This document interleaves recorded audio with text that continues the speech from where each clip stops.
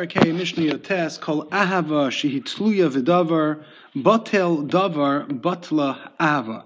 Any love that depends on a specific cause, on an outside factor, on something extraneous to the actual relationship between the two people, such a love will ultimately fall apart. But any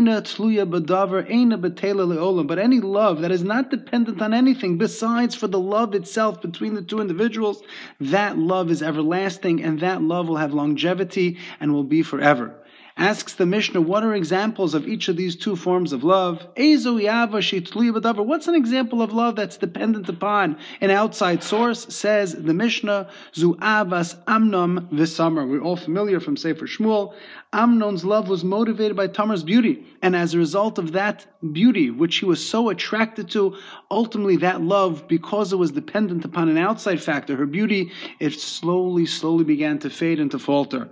However, She'ena Tluya B'Davar, what's an example of love that's not dependent upon any outside source, but pure love for the sake of love? Says the Mishnah, Zu Avas David v'Yonasan, the love that David and Yonasan had for each other, the care, the concern, the seriousness of their relationship, and the true love that they have for each other. There's no greater example than David and Yonasan, because even David and Yonasan's souls were so bound up with one another, even though they stood in the way of each other's succession to the throne. Nonetheless, that's such a passionate, true love, because there's nothing getting in the way of it. You know, in the Torah, there are three types of situations where we see ahava, love. There's love for Hashem, the mitzvah of Avas Hashem. We say it every single day in Shema, at least 3 times a day. V'ahavta es Hashem Elokecha v'chol levavecha v'chol nafshecha v'chol me'odecha. We're forced, we're charged. It's a mitzvah d'oraisa to love HaKadosh Baruch Hu, and that love should not be totally b'davar acher. That love should be pure solely for the sake of HaKadosh Baruch Hu. A second type of love is the mitzvah of Avas Reim, to love your fellow like you love yourself. V'ahavta l'reacha kamocha. And then there's a third form of love, ahavas gerim, v'ahavta sager ki gerim hayisim eretz Mitzrayim. You should love the convert because we too were converts. How are we able to overcome the natural inclination not to love somebody like we love ourselves, not to love a convert? How do we understand loving HaKadosh Baruch Hu? Because it's not so easy. And this is the question that the Ramban Nachmanides has in the mitzvah of Avas Hashem. How is it feasible? How is it possible? How can we do it? How can we attain the level of loving HaKadosh Baruch Hu?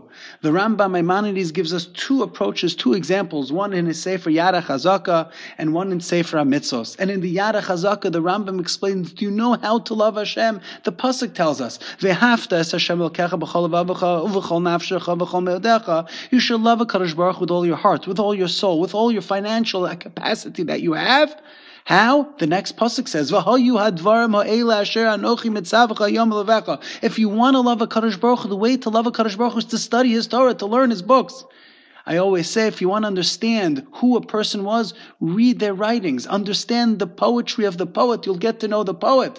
You want to get to know the author, read the author's works. You want to get to know, understand somebody, listen to what they have to say. That's how we get to love Hashem, by reading Hashem's Torah, understanding Hashem's Torah.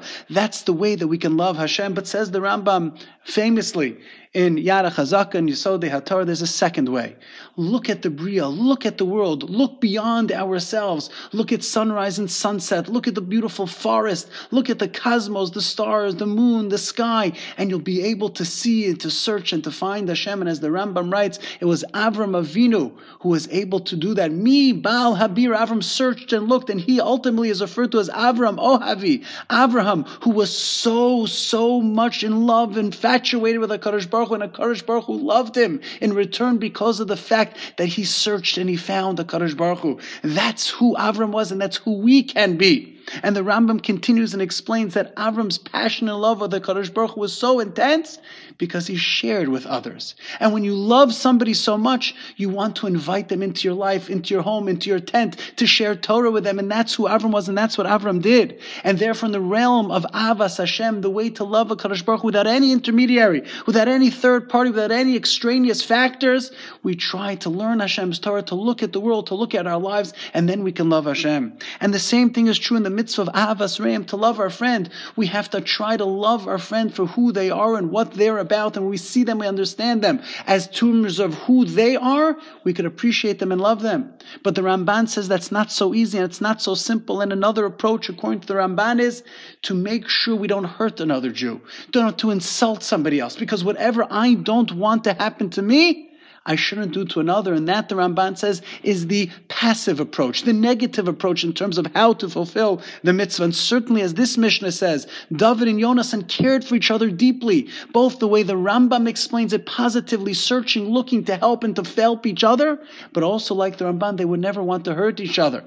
And the Rambam takes this one step further in the mitzvah of Avas Gerim, loving. A convert asks the Rambam, we already have a mitzvah of Avas Reim. We already have a mitzvah to love our friend. Why should a convert be given an extra special mitzvah? And says the Rambam, the beautiful words, Mosif Ava ala Havaso, to give more love to the convert because the convert needs it. He or she doesn't have family. He or she doesn't have ancestors. They don't have a community necessarily built in, their own social network, and therefore we have to go out of our way and beyond our reach to be able to help, to assist, to look out, to invite, to care, and to communicate with a convert as much as we can, more and more and more. But let me conclude by sharing with you a powerful comment of none other than the Shev Shmaitzer, Rabbi Aryeh Leib Heller, in his introduction to his classic work, Shev Shmaitzer, who shares with us an even deeper sense of what Avas Hashem is, loving HaKadosh Baruch Hu. And he quotes the famous pasuk in the end of Parshas Vayera by the Akedah, when HaKadosh Baruch Hu tells Avram Avinu, Kachnes bincha es yichidcha asher ahavta. Take your son, your unusual, your unique son, who you love. And then the Shmaitzer notes that in the end of the story of the Akedah, Kadosh Baruch Hu tells Abraham, I see, says God, how much you have looked out for me. I see how much you've performed. Al tishlach yad chalanar. Don't touch this lad, your son Yitzchak. Al tas lo me'um, and don't do anything. Ki ata yadati ki yirei elokim ata. I see that you really fear me. V'lo chasachta es bincha es yidchidcha mimeni. And you didn't hold back your son, your unique individual son, from me. And the Shmaitzer quotes the Ikrim, who asks, what happened? In the beginning of the Parsha, God spoke to Avram and he told Avram, Kachnas bincha es yechidcha asher hafta. Take your son, your unique son, who you love. And now the end of the story, after Avram Avinu is already prepared to sacrifice his son, the Torah only tells us, you have spared your son as bincha es yechidcha mimeni, your son, your unique son from many. What happened to asher hafta?